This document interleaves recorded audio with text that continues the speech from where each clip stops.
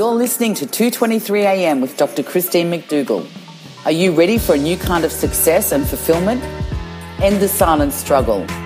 Join us as Dr. Christine McDougall speaks to successful, high-achieving men as they share their journey towards a more fulfilling and sustainable life and business and discover the better alternative. It's 223 AM and the life of your future is calling.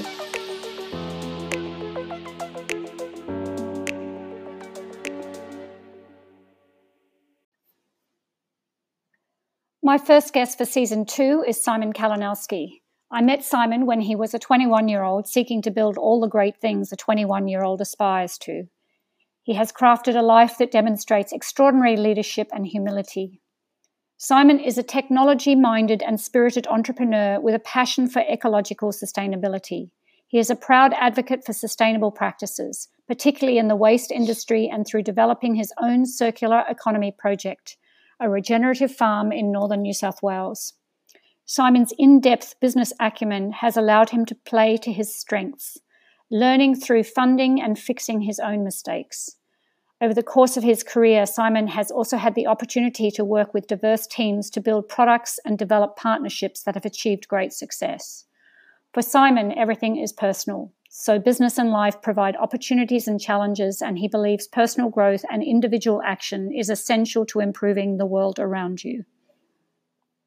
In this conversation, we discuss fatherhood and how it has changed him, how Simon has learned from his mistakes, how he deals with vulnerability, and at the end, we begin to explore the topic of shame. Simon's bio and all links can be found in the show notes at 223am.com/podcast. During the episode, there is a bit of vocalization by my lovely dog, Millie. Here is the interview with Simon Kalinowski. Hello, Simon. Christine, good morning. How are you? I am really well. How are you today? Yeah, I think I'm on the tail end of recovering from 2 weeks of cold and flu. Oh, okay. Well, that's not good. Well, at least you're on the other end of that. And of course, Indeed. as I start recording, the garbage truck arrives. Never mind. So thank you for joining. The front part of this conversation really begins with an inquiry into, for you, your perspective of what it means to be a man in a world of today's society where we have things like the Me Too movement and questions around equality and all of that sort of stuff, and I mean the landscape is changing for everybody, men and women. But let's begin there for you at this stage of your life. Yeah, it's such a big question. It is. I was having a walking talk with a really good friend of mine this week, who's in a similar age bracket, and I actually made the comment or the observation that the midlife crisis of the male in this today's sort of generation is very different from the one that was sort of 10, 15 years ago. So the cliched sort of needing to be unhappy in marriage and finding a mistress and a red convertible or a sports car has been replaced by a very different set of, existential questions that you face and choices. So to look at the choices and change in my life as a result of having kids and being a father and partner and sort of male role model, and then looking at him and what he's doing some interesting work around values and how that can apply to different families and relationships, and we're sort of like our midlife crisis for a man these days leads us to very different work. Right. Okay. So I think sort of relating back to your question about being a man in today's world, I actually think it's incredibly one of incredible change and incredibly confronting, but equally with that comes an opportunity for different pathways and different choices that probably would have felt impossible or far more, far too far reaching, 10, 15 years ago. So your opportunity for change on a personal front and a community front and a life front is far greater these days than ever before. And so with that, brings opportunity and responsibility. That is a fantastic answer, because I can go in 1,000 directions with that. And so let's start with the confronting piece. Yeah. Well, let's dive right into the depths. So I think for me, what I find confronting, right? So I guess certainly I probably was lucky not to be brought up with a lot of these stereotypes, I suppose, in one sense, but inevitably they come about in terms of what is success and the need for essentially a level of external success. And I think that that's always going to be a part of the world in some form. And so you have a sort of narrative of what life looks like and all the responsibilities that what that entails. And then essentially, and as you know from my personal relationship with you kind of set a vision for what that means, and because you're actually hoping about what you'll become through that process. And what you find is that as you go on and achieve certain things, the feeling of you don't actually ever feel like you've got it together necessarily, and that's momentary at best. As the breadth of life sort of widens, I think man generally craves for simplicity or life being simple. And in this world and technology and fast paced and relationships and a lot of social norms moving around them, then it's quite confusing and confronting, because I guess what you're brought up to believe is what normal or that sort of routine of what life looks like is being sort of uprooted on so many levels, and you're also probably feeling, well, certainly for me in my own way, feeling an internal need to uproot a lot of those things as well. So the confronting part for me is that at 40, nothing is felt the thought I had at 20 about what life would be like at 40. Nothing feels certain in that sense. Only your understanding and relationship with yourself, and even that is can be tested at times. And then you're particularly when you have kids, that relationship when you're a role model for them, that I find completely confronting. And I made an observation to an Uber driver this week, actually, when I said, I look at my particular role as a father, and I feel ill-equipped and inadequate as a father, and I actually feel like I'm okay at it. And so I'm like, well, what's everyone else feeling if I'm feeling terribly ill-equipped and inadequate as a dad? So when I say confronting, it's quite complete in that sense, and then I have to remind myself, well, if I'm doing that, and to a lot of external views, I seem to have it all together, then what must everyone else be feeling? Yeah, and so there's that external view that we have it all together, which of course is even more propagated by all the glamorous experiences that you can find on social media, which never seem to show when we're a mess. Yeah. And so that's sort of escalated as well. And generally isn't true at all. And then there's the conversation that sits under that if there's this external view that we've got everything together and we're actually feeling like we haven't, and that's the conversation that we most need to have. Yeah, and even like in my life, the reality is I may not have it together on a particular day or days, but I still have to function in the many roles that I fulfill, and so. I observed, I think it was this week, there was the Are You OK? I think there was the Are You OK yesterday. Day. Yeah. And ironically, yesterday I was not feeling okay at all. Luckily, I was in a position where no one had a chance to ask me. But I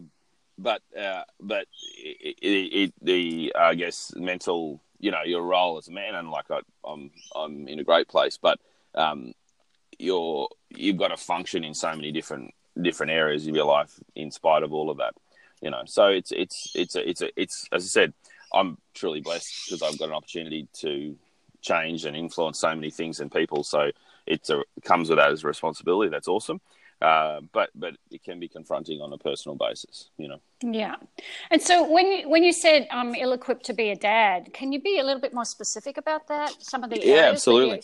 that yeah. Yeah, absolutely. So I have this is I even refined this week in something else that I'm working on at the moment, whereby a while back I was like, I find it incredibly difficult to make decisions in relation to, you know, really intimate issues around relationships, or even around, you know, certain work choices or career progressions about what I do with the business. Should I grow it, sell it, all sorts of things.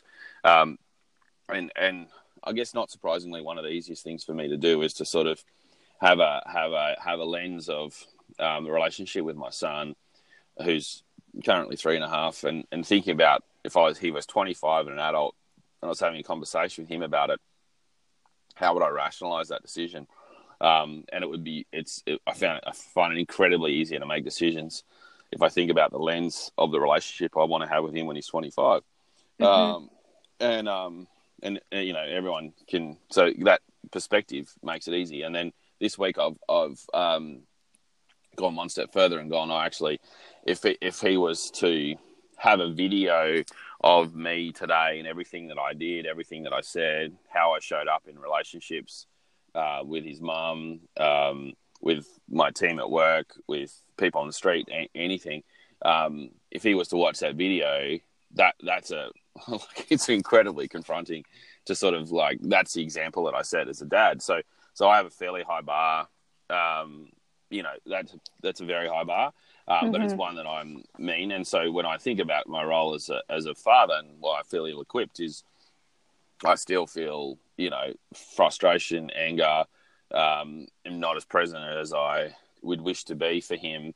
And you can see how, you know, like quickly that destabilizes his little world, you know. Right. And so a night where you and his mum, you know, we're tired, we have our own stuff going on, you know, we've got stresses and whatnot, and then you can see that effect on him the following day, and you're like, well, and then obviously we're in a blessed place where we have the observation to recover from that, and he's got a wonderful life and he's really happy. But you know, it's something as simple as that. It's like the delicate and total responsibility you have as a parent is one that is very all encompassing, and you know, it's, yeah, you know, some days you feel like you have it, but like in general, you're like, you know, I feel ill-equipped. You know. Yeah, and so what about the side where I think becoming parents, you appreciate that it doesn't matter how much effort you put into it and how good you are, you're never going to be perfect. You know, you're going to fail. There's areas that you're just going to mess up. So totally. So I'm not sort of beating myself up, and I often make the joke, well, you've got to have something to talk to a therapist about at 30. So you know, so those things can define you. So you know, so it's not to be too hard on yourself in that sense, you know. And I think you've got to have a sort of laugh at it, or a lightheartedness. But you know, in this world, and I really do mean this, like, I think there's a lot of opportunity, but there's an incredibly challenging world we live in, politically and socially, environmentally, and you know, I had this sort of pre-kids, I had this sort of complete both ends of the spectrum, whereby I really love the idea of having kids and would love to have 10 of them. And then on the other hand, have sort of look at the world and go, wow, it's a really tough place to bring kids up in. So wouldn't wish that upon anyone, you know? So I think being the responsibility that you feel around it, I guess is good that you feel that responsibility. But yeah, not taking it too seriously or not taking it too heavily at the same time. Yeah. And so just before we sort of step away from this part of the conversation, we're referencing, you know, what it is to be a man in today's world. Yep. And you have an engagement, by the sounds of it, with your son that is quite hands-on. And so how does that feel different to you being a child with back when we were addressing a different set of problems as families? Yeah. Well, for me, so I've given this and continue to give this fair bit of thought. So I think first of all, I would love.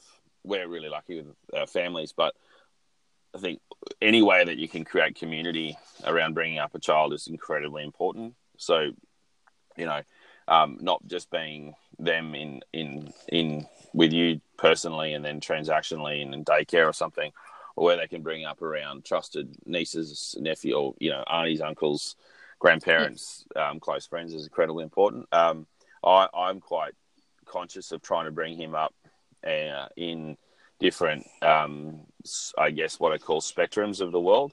So he gets to see work. He's at work a lot with me.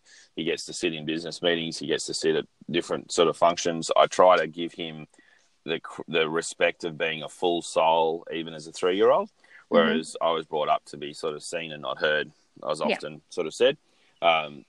Whereas his mum and I are incredibly conscious that he's a full being, and I think that respect for his sovereignty as a person will be like incredibly defining for him. And then my goal for him is to really give him the most broader spectrum of experiences as possible whilst he's in his formative years, so that his view of the world is very global and wide, not really narrow. Right. That's pretty awesome.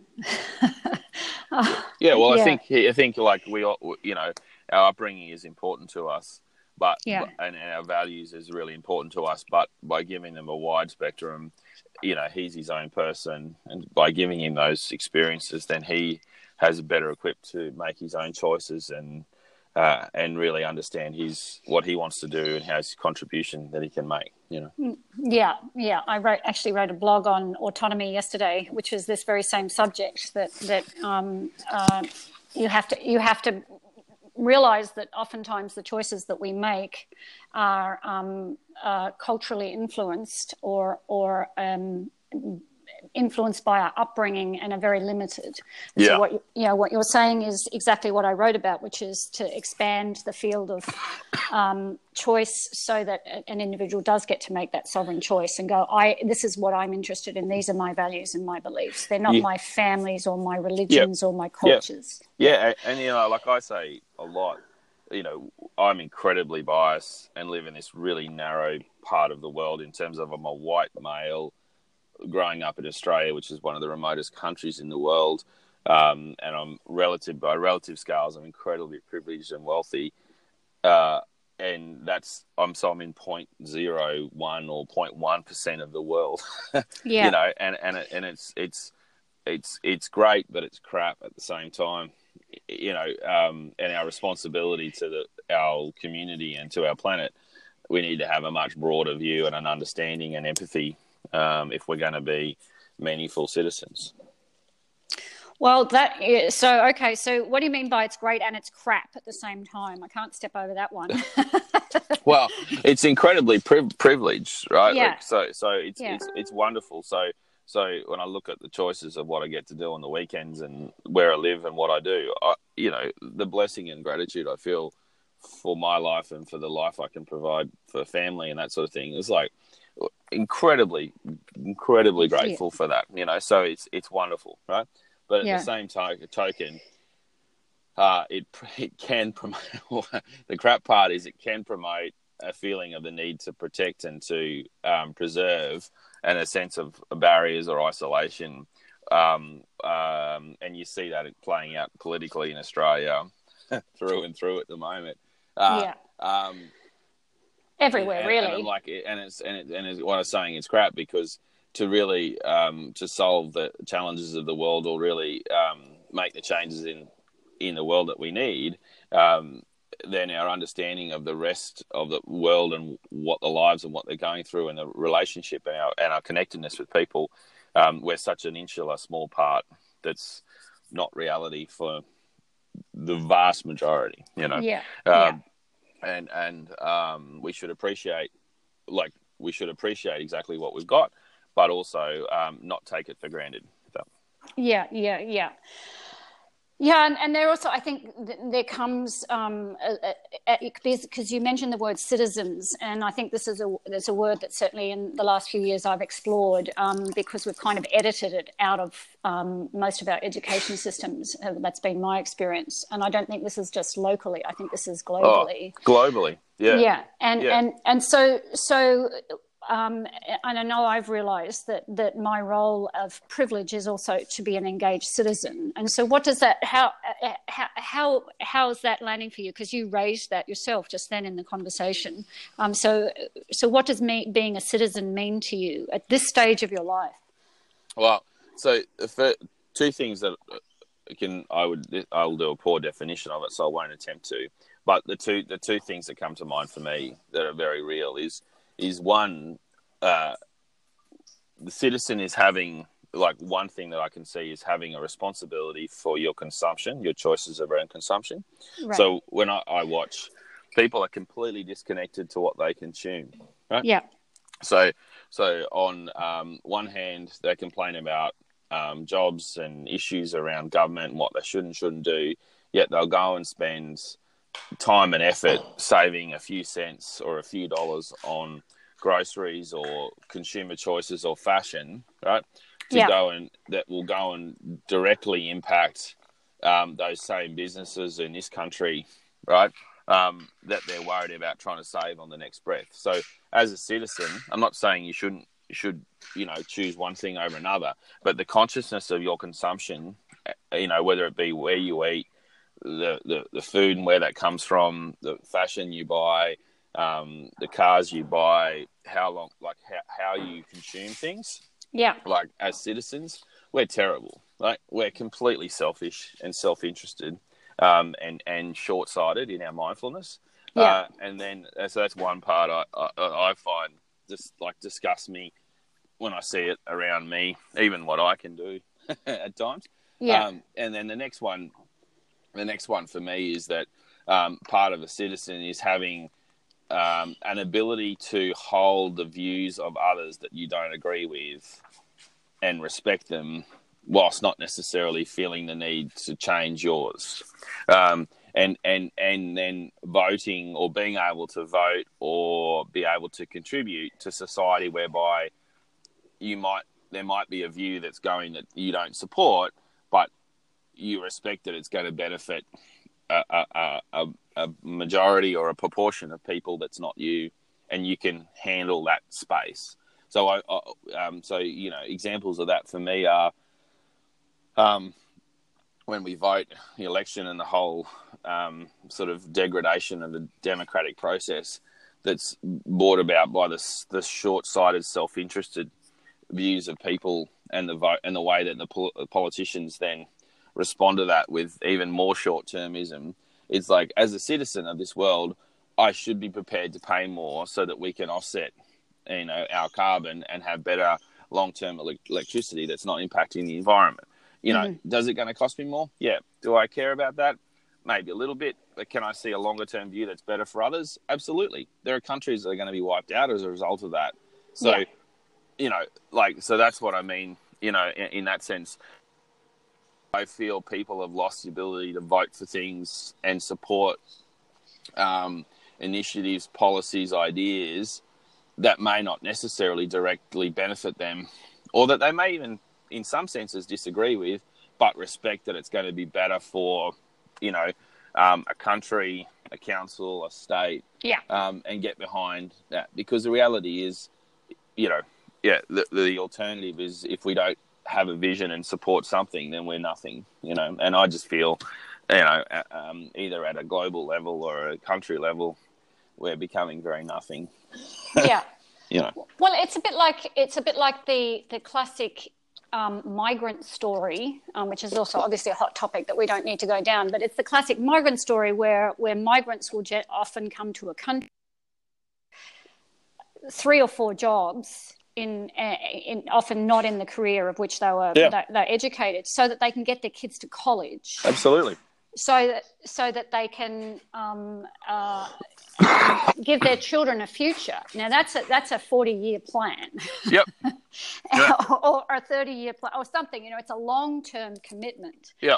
And so an act of citizenship relatable to that is that we might have to suck it up and pay a little higher price for something that gives both our children and their children and our world a longer-term future. and help people that we may never get to meet. Correct. Who we're not related to at all. Yeah. And that's okay. You know what I mean?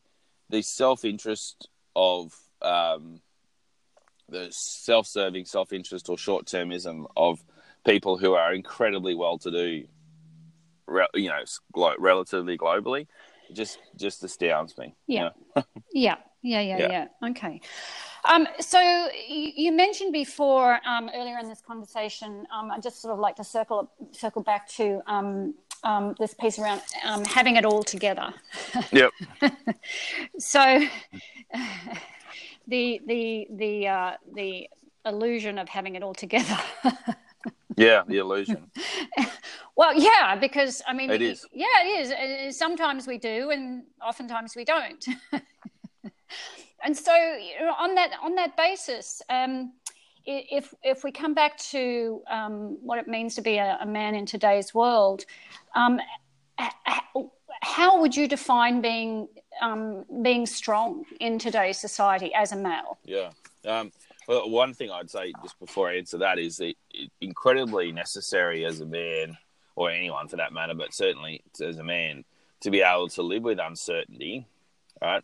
And your narrative of who you are not be defined by your job, your bank account, your car, the attractiveness of whether you have a partner or not, or their attractiveness, or anything external. Yeah. Right?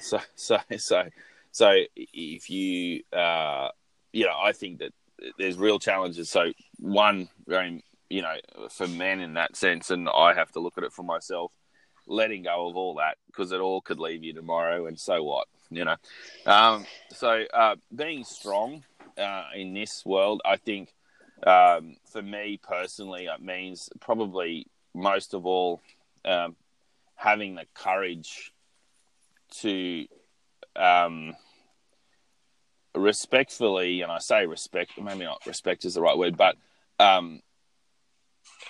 acknowledge when you're not strong, or acknowledge what you're not coping with, mm-hmm. In a very conscious way. And so I'm not talking about being weak or being blubbery or being fragile in a sense, but being able to hold a space where you can say, hey, this is hard for me. I'm struggling with this. I don't know what to do here. And because number one thing for men, I think particularly still, is very much the mask of having it all together, of I know what I'm doing. Right? Yeah.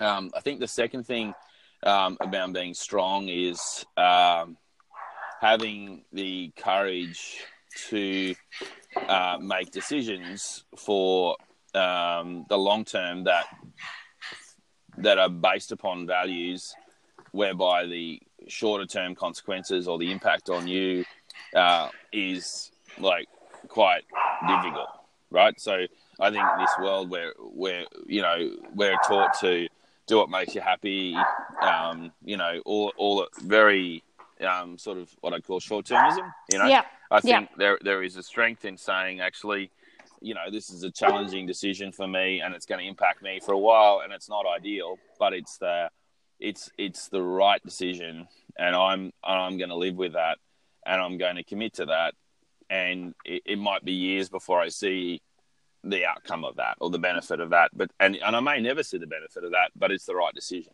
Yeah. So that would be two things that I would hold when I talk about strength. And vulnerability is a word that's used a lot these days. But I think it's vulnerability with some courage and dignity. That to me is quite a wonderful attribute, Right. And so there's a piece, if I could sort of unpack all of that, there's a piece about this which is, and I know it's another word that's overused, which is authentic, but it's being real with the experience that you're in that moment. And not trying to dismiss it or ignore it or whatever. Yep. But I'm just being really real that right now this is what's occurring for me, and but there's also another part of that which I think you sort of spoke to, which is the recognition that right now in that moment you may not have the individual resources to navigate out of it, and so it's who can I ask for help, or and it might not even be who, but what can I do to help myself through this? Yeah, and it's for men, and I'm so guilty of this. I'll hold on to problems because I'm always a solutions guy, right? So I'm the leader or owner or the person that pays for many other families and people, and I'm responsible for so many people. And I love that, but also part of that and this ego is I'm the solutions guy, right? So I go, there's a problem, I think about it, and then I have a solution. Whereas what I'm sort of saying is the challenge is to sit in a problem space and go, I don't really know, I don't have a solution at the moment, and I know that one will come, and I perhaps need to ask for help. But I need to be comfortable with sitting in the uncomfortable space where I don't have a solution and may not for some time. Yeah. And that very much challenges a lot of people's men, particularly their identity, because you feel proud, as you should, about being the person that can solve stuff, and you get a lot of strength through that at times as well. So I think that's incredibly important, to be able to sit in the discomfort of not knowing the answer and being able to work through it at the same time. And so, what would stop you in that moment from actually putting your hand up and reaching out to somebody? I definitely struggle with this. So I'm confronted with my answer, so I'll share it. So I definitely struggle with asking for help. One, because I certainly have ego and pride around it at times. Yeah. I think sometimes I know the answer and I don't like it. Right. So you think you know the answer and you don't like it, or you know the answer and you don't like it. If I ask for help, then it's, to be frank, if I ask for help, it's incumbent upon me, to not necessarily always take the advice, but to heed, to respect and to take on board that advice. And I might not like that answer, because it might be in conflict with something else that I'm trying to achieve. And so that's so either two things: I have to change, or it changes me. I go through a process at the moment where I'm trying to change as a person, and the reasoning is because I'm like, well, if I don't change and grow as a person, then it's going to change me. And I think also because I think the other thing is when my ego or my identity is attached to an outcome, and then I feel like I'm failing, then I struggle to ask for help, because then I feel like I'm a failure. Right. And so if I feel like I'm a failure, then it's sort of directly attacking my self-worth, or it's attached to my self-worth. And sometimes I may feel like I'm not strong enough to go, I feel like I'm a failure. Right. That's something that if I was to give advice to myself, I'd be saying, I'd be good starting more conversations with, I need help because I feel like I'm failing on this at the moment. Right. Yeah. And so, but sometimes, I mean, for me, the most appropriate type of help is not necessarily advice. Oftentimes, it's just having somebody to be present to an experience that you get to reflect. Totally. without any judgment or any this is the difference. Not always. I'm generalizing, of course, but the difference between the woman and the man. The woman can sit and hold, whereas the man wants to fix everything. Yeah. Yeah. And so it's that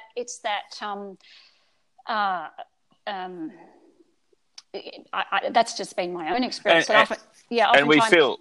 Yeah, sorry. Oh, and I was just saying, and I certainly feel this. Like sometimes the world feels like a battlefield. Right, so there's a win-lose, or there's a war at play, right, or that you feel you're part of, and so the putting down your shield or putting down your sword and your shield, and saying, I'm really risks, really feels like you're risking great loss, Now you're not, but it feels like you are, and to be frank, you can have situations where people then abuse that trust, right? And it does impact you heavily, right. And if you feel like it's a struggle at times, then it's pretty real for you, Yeah, very real, very real. No denying that. And so this is, for me, this is part of an ongoing question, because we do live in a society where the way that we engage as men and women is shifting so constantly, and there's different processes around this. Women generally talk to each other, and men generally don't talk deep, meaningful, I don't know what to do kind of stuff with their fellow friends. Yeah. Yeah. So, yeah. And they don't. And it can be a pretty lonely existence in that sense. And these days, the way governments or organisations work, it's like you can't, and I'll use my example at a work sense, right?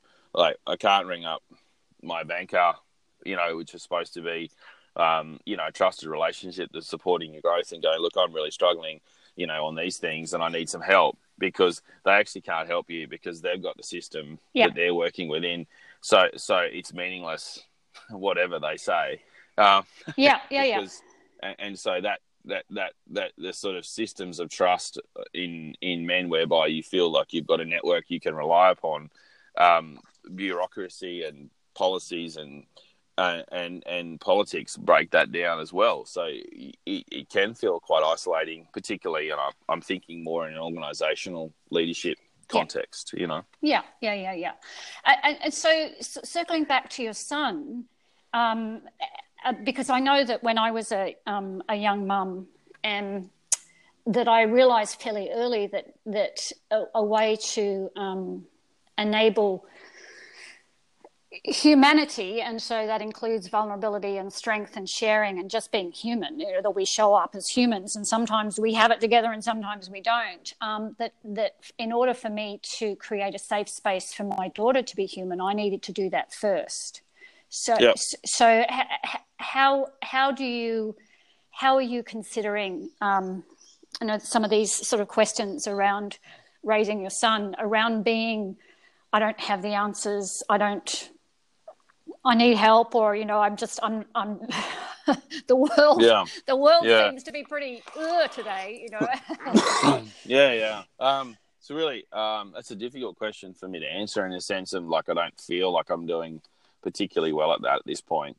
However, he's 3, so I think there's an innocence that I'm quite kind of consciously trying to protect for a while.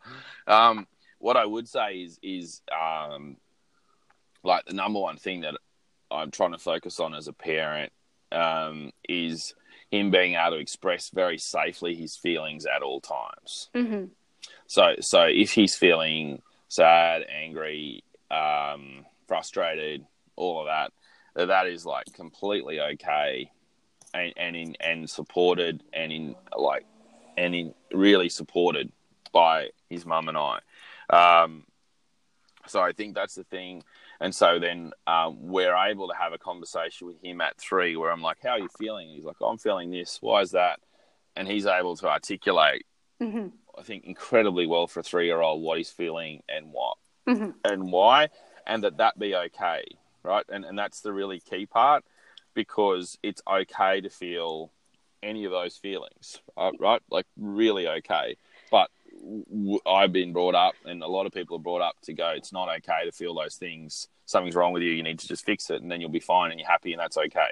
Yeah. You know, it's like, no, like it's the rainbow. We've got the full rainbow of spectrum here, and you need to be able to be okay to feel all those things. So I think if you can feel safe in yourself emotionally to feel all those things, and he's brought up to feel that, then it's a much safer place for him to be able to share because he knows he's okay. Yeah. And being, you know, reinforced, supported, nurtured to know that you're always okay, you know, and that behavior or that feeling is just a feeling and it will pass, but you're okay to feel that, and that's real for you for now. Incredibly valuable, I guess, awareness to have as a child growing up. Yeah. It sounds like as you teach to learn, it's okay for you to feel like I think I probably need to take the medicine. I probably need to take that medicine. But obviously, I'm doing a little bit well because he's doing okay. So I'm like, he's doing okay. He's got to learn it from he's got to learn it from somewhere. Yeah. And so, what do you think it's going to take to create enough safety for?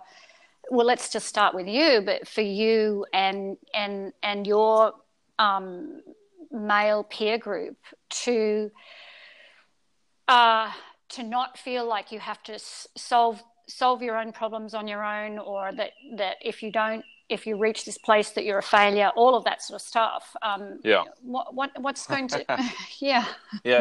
Well, I think the example that and I can't answer this in the global context because I've largely given up the idea that this is, I think, ego more than anything else, that I can solve the world's problems. Right.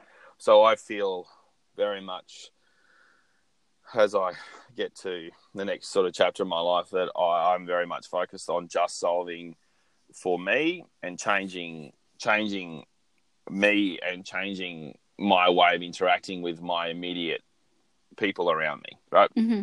And it's very much, I forget who's the wise person that very much said, "Be the change," you know. Right. And I really come to the conclusion that's about all anyone can do. and whenever we get carried away with causes that are beyond us, you know, not always, but a lot of the time, that's sort of ego and pride. And it's not to say that you can't care about bigger causes, but first of all, you need to very much solve for your own backyard. So I'm very focused on solving for my own backyard. Mm-hmm. So for me, and I had this awareness is, so what does it take for me? So one is it takes for me to actively prioritize quality connections with my peers and offer that vulnerability in the first place. Yeah. Right. So the only way that I can expect it or nurture it or support it, and I'm fantastic at supporting people with problems, is to be able to offer them the chance to help in the first place. Mm-hmm. And I feel sick because I'm like, I don't do that enough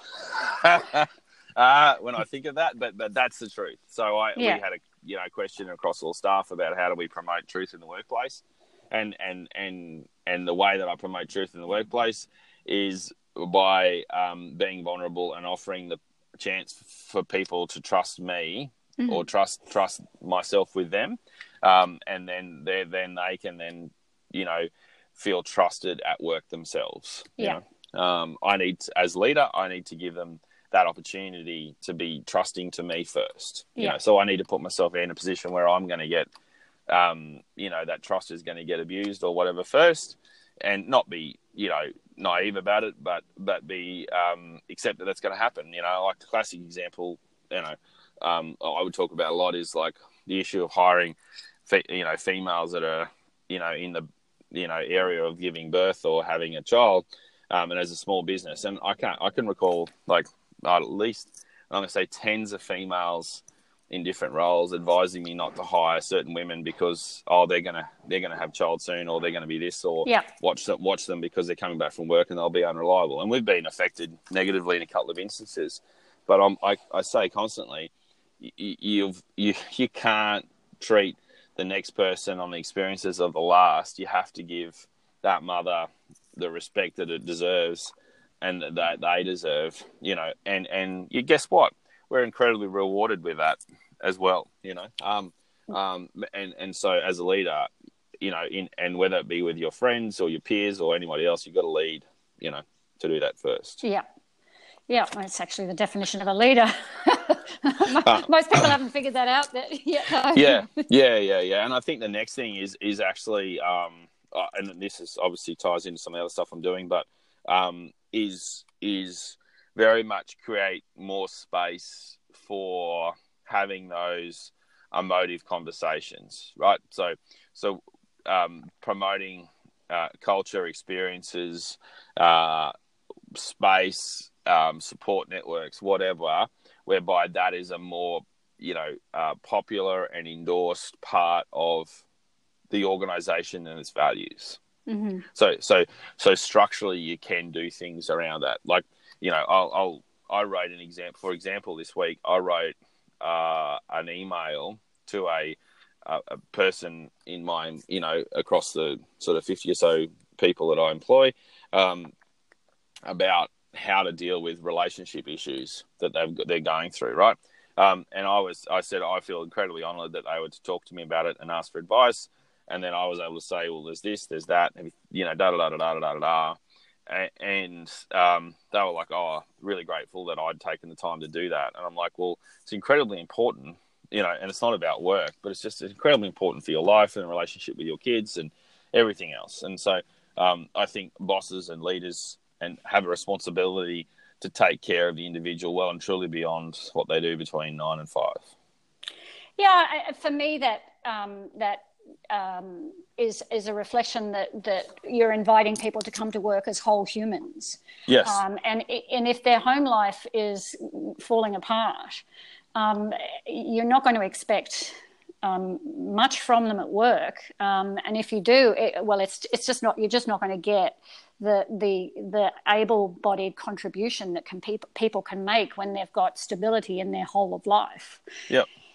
And and it's also just accepting the reality that as we go through life, some of those changes and impacts and different things happen, and that's just a really, really, you know, I wouldn't say, you know, it's a really, really normal part of life. It happens to all of us. Supported. It happens to all of us, you know. Yeah.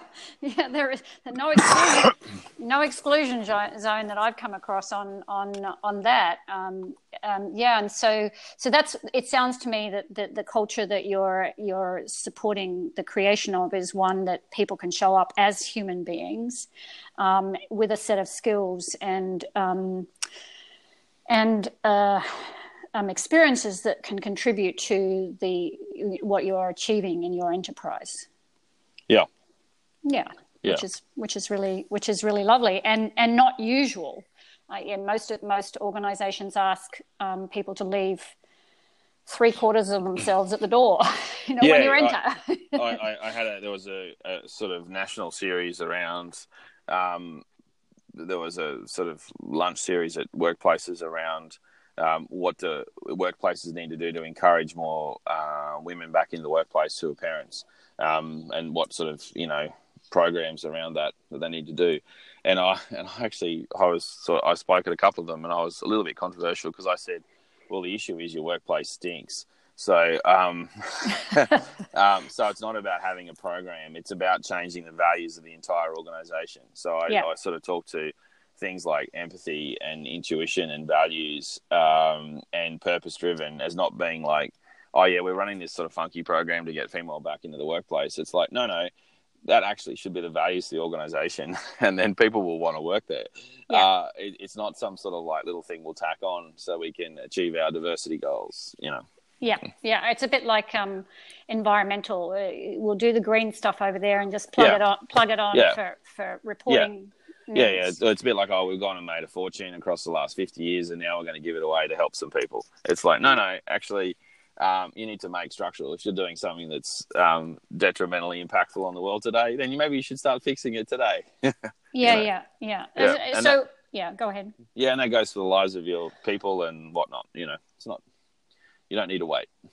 Don't need to wait. You are speaking about having the values of who you are and what you represent be absolutely intrinsic to all domains of the organisation. Yeah. And I'm fairly fortunate because I've kind of been my own boss all my life, so I don't really know how to, like, I just go, like, work is intensely personal for me. My side projects are intensely personal for me. My life is intensely, so everything's related. So I'm like, I can't divorce myself and sort of, one, I don't wear a suit, luckily, but I can't put on a suit and go, right, I'm going to go and make a ton of money, in these hours, and then I'm going to go and sort of separate out the two. It's like, I see it all as very much one and the same. And that has with it some challenges, but it allows you to, if you're living out of integrity or out of alignment with your values, then you go through a hell of a time because you feel it. Yeah, and you were also speaking, just as you were saying, that you invite people to come to work as whole humans. You're also now referring to yourself as not separate from. There is, and while we're all complex and we have many different parts of ourselves and characters that come out in different stages and places and so on, but you're also referring to that your whole of life is engaged with what you're doing. There isn't really a separation between you, the person that shows up as a leader, as a business owner, as a boss, as somebody who goes surfing. Yeah, completely. And I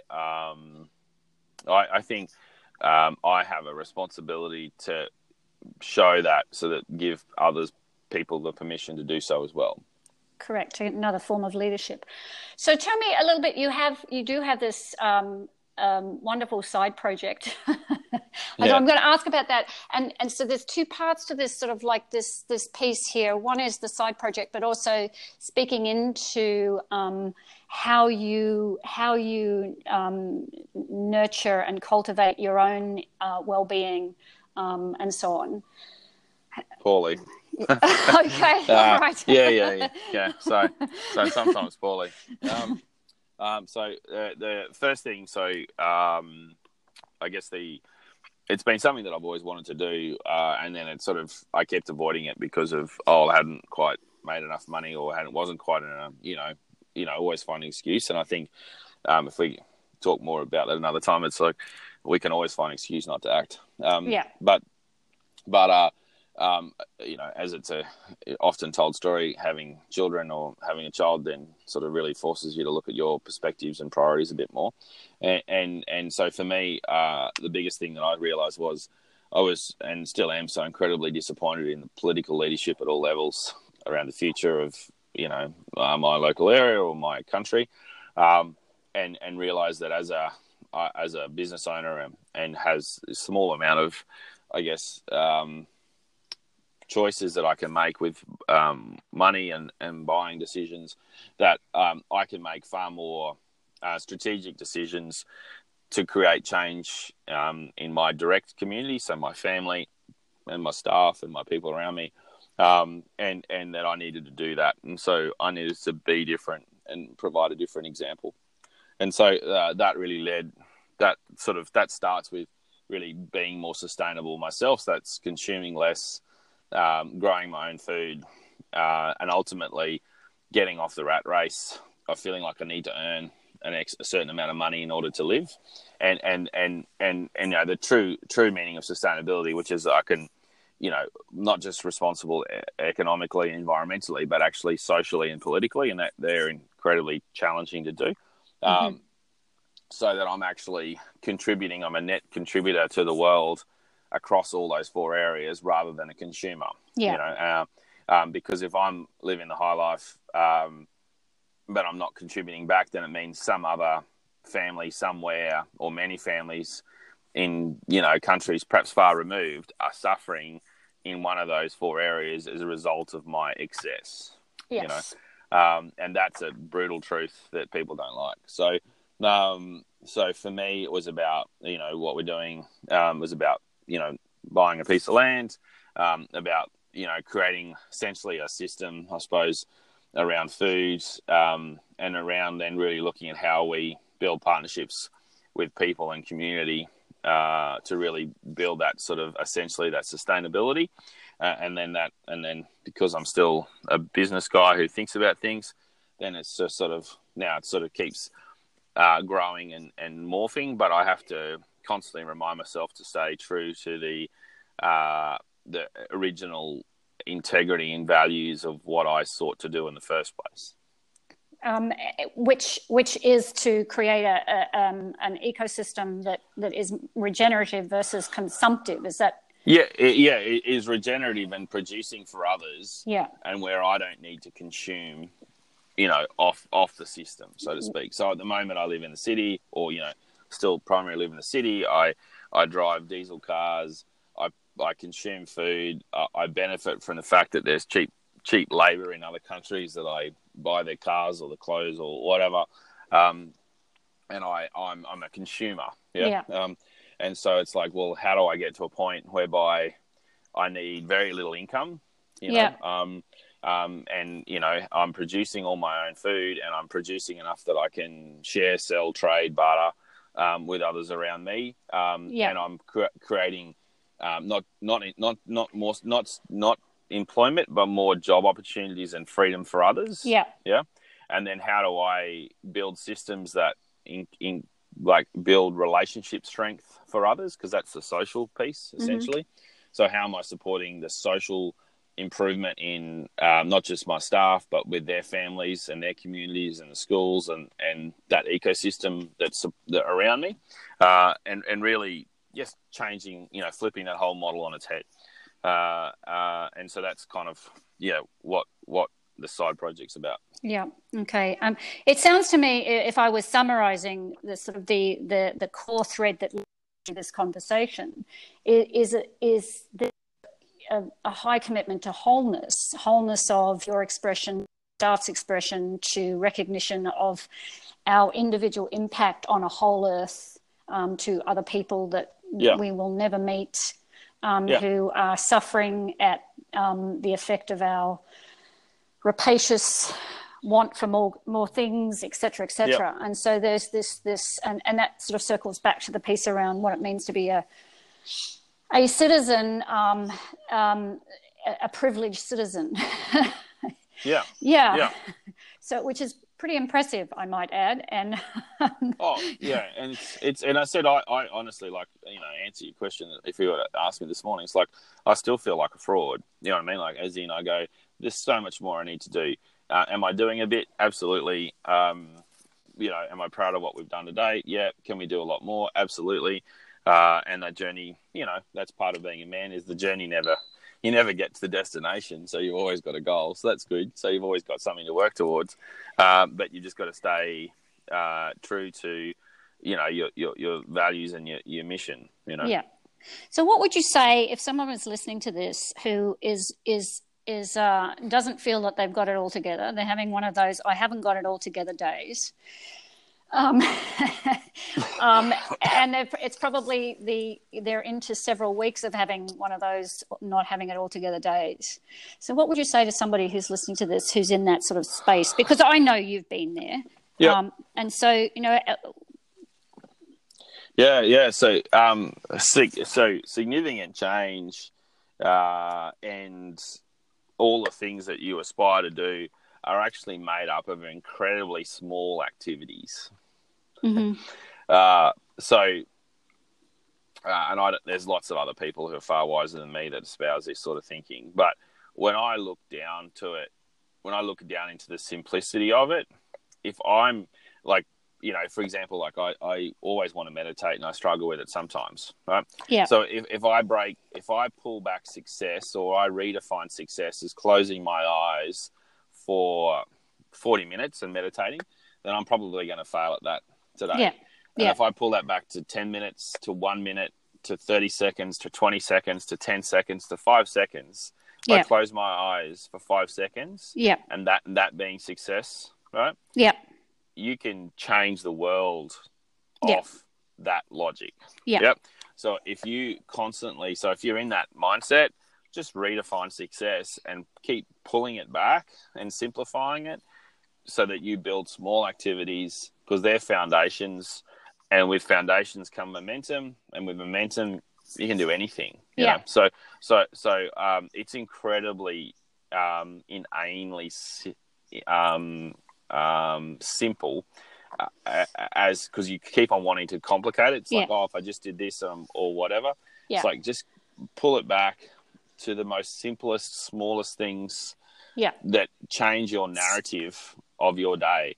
And so for me, I can do things so that by 6:30, 7 o'clock in the morning, I've had an amazingly successful day at that point. Yeah. And so everything after that is a bonus. Yeah. Yeah. You know? So if I connect with my kids, or, you know, connect with my, not kids. I was going to say, have you got another one? There's only one. Secret No, kid. not that I know of. So I connect with my son, you know, connect with a partner, or, have time with myself, you know, just the simplest things. And that be like, okay, I've had a successful day, then everything else is a bonus after that. And you can't underestimate the power of that on the mind. Yeah. Yeah. Yeah, I totally agree. And that can include simple things like just connecting with nature or being in nature, or just going for a walk for like not even 5Ks, just like 50 meters, you know, walk outside, you know, like just keep bringing it back until you go, I can do that. Cause you know, and then the other one is always, the other one that's great is always having gratitude. So, because if you have a moment, have awareness about other people's plight, then you're like, oh, my life's not so bad. Yeah. You know? It's not so bad. So just one final question around this. Can you say anything about shame? Yeah, totally. One final question. Thank you. I could talk. We can do a whole podcast on shame. Right. I think that there are a number of words that are lost in the narrative of people in today's society that are incredibly important, that define so much of our behaviours. And shame would be at the top of the list, along with guilt and anxiety. Right. And I've got my fair share of all three, or had my fair share of all three at times. And I'm I never used the word shame in my life until my 30s. And when I first saw the word, I was like, why would I ever need to use that? Right. And now at 40, I'm astounded at how much carrying of shame, or feeling of shame, or avoidance of shame can influence my behaviours. Yeah. And particularly as men, shame is, for me, would be a feeling that I'm not an expert, but shame would be at the top of the list of feelings that men don't want to talk about. Right. So I can talk to them. Absolutely, I can talk. I've got a list. I've got a good list of things. But shame has I have a profound awareness of how much it influences and can dictate behaviours in me at times. Right. So what do you do? What are the strategies that you have? Because I'll close up soon. But what is the strategies that you have currently, that when you recognise that you're gripped by shame? Yeah. So one is there's two things. So one is forgiveness more than anything else, right? And then two is saying, I am not separating out yourself from the behaviour. Right. Right. Yeah. Because other people will also, and I'm not experiencing this at the moment. So, but if you look at the issue of adultery and affairs, right? Yeah. And this can be men, women, any relationships, right? In the truth of a relationship of any period of time, the complexity about how the relationships develop such that affairs occur, right? There's incredible diversity and complexity around that, right? yet in our society, we go, oh, she's had an affair or he's had an affair. Therefore, there's so much guilt and then shame that occurs as a result of that very obvious and real behaviour, right? But there are so many other things that lead to that, and more importantly, the stigma associated with it if it's not dealt with well, right? Yeah. Basically, in my view, causes it to reoccur regularly, right? Because then they're labelled as that.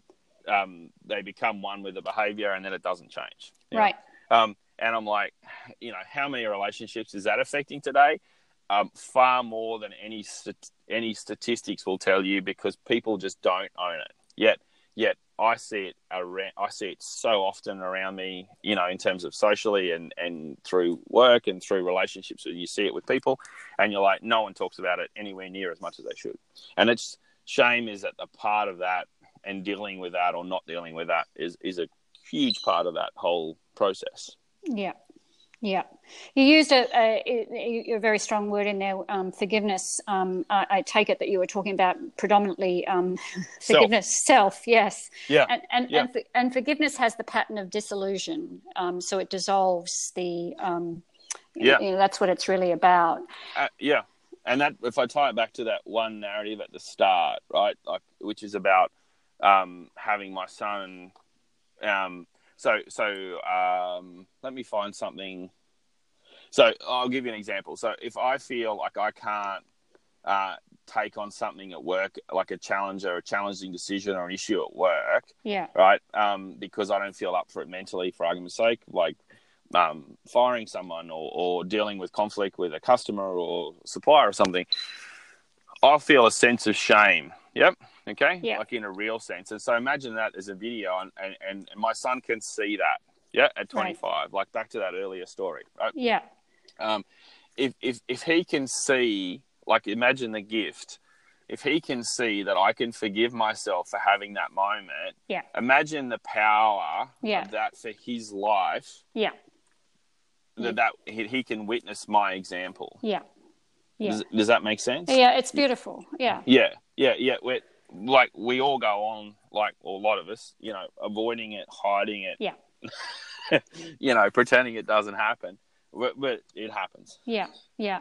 That is a beautiful example, and it possibly we'll see how I go with this podcast, but we may have to do a series itself on shame, because you totally could. Yeah, because we're not going to be whole humans, and we're not going to be whole men and whole women in relationship with each other unless we address that type of thing. Yeah. Because particularly when you talk about how it influences the next behaviour, and that's the cruncher, right? Like, as if you don't deal with it, it then starts to directly impact future behaviours. Yeah.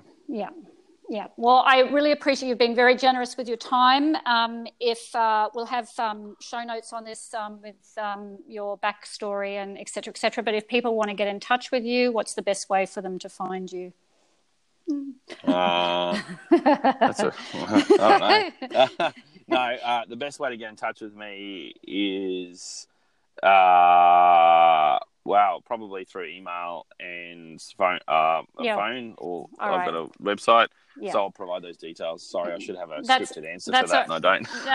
That's all right. We'll make that available, and also include your 96 Bangalow. Yes. Because I think that's a great project.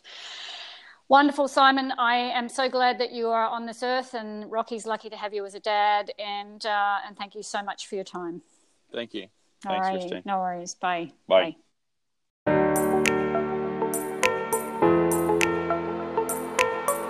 To listen to more of these conversations and access the show notes, visit 223am.com. That's the number 2, the number 2, the number 3am.com, and experience a whole new kind of success and fulfillment. If you've got what it takes, experience a session directly with Dr. Christine McDougall. Visit 223am.com and apply now. Thanks for listening.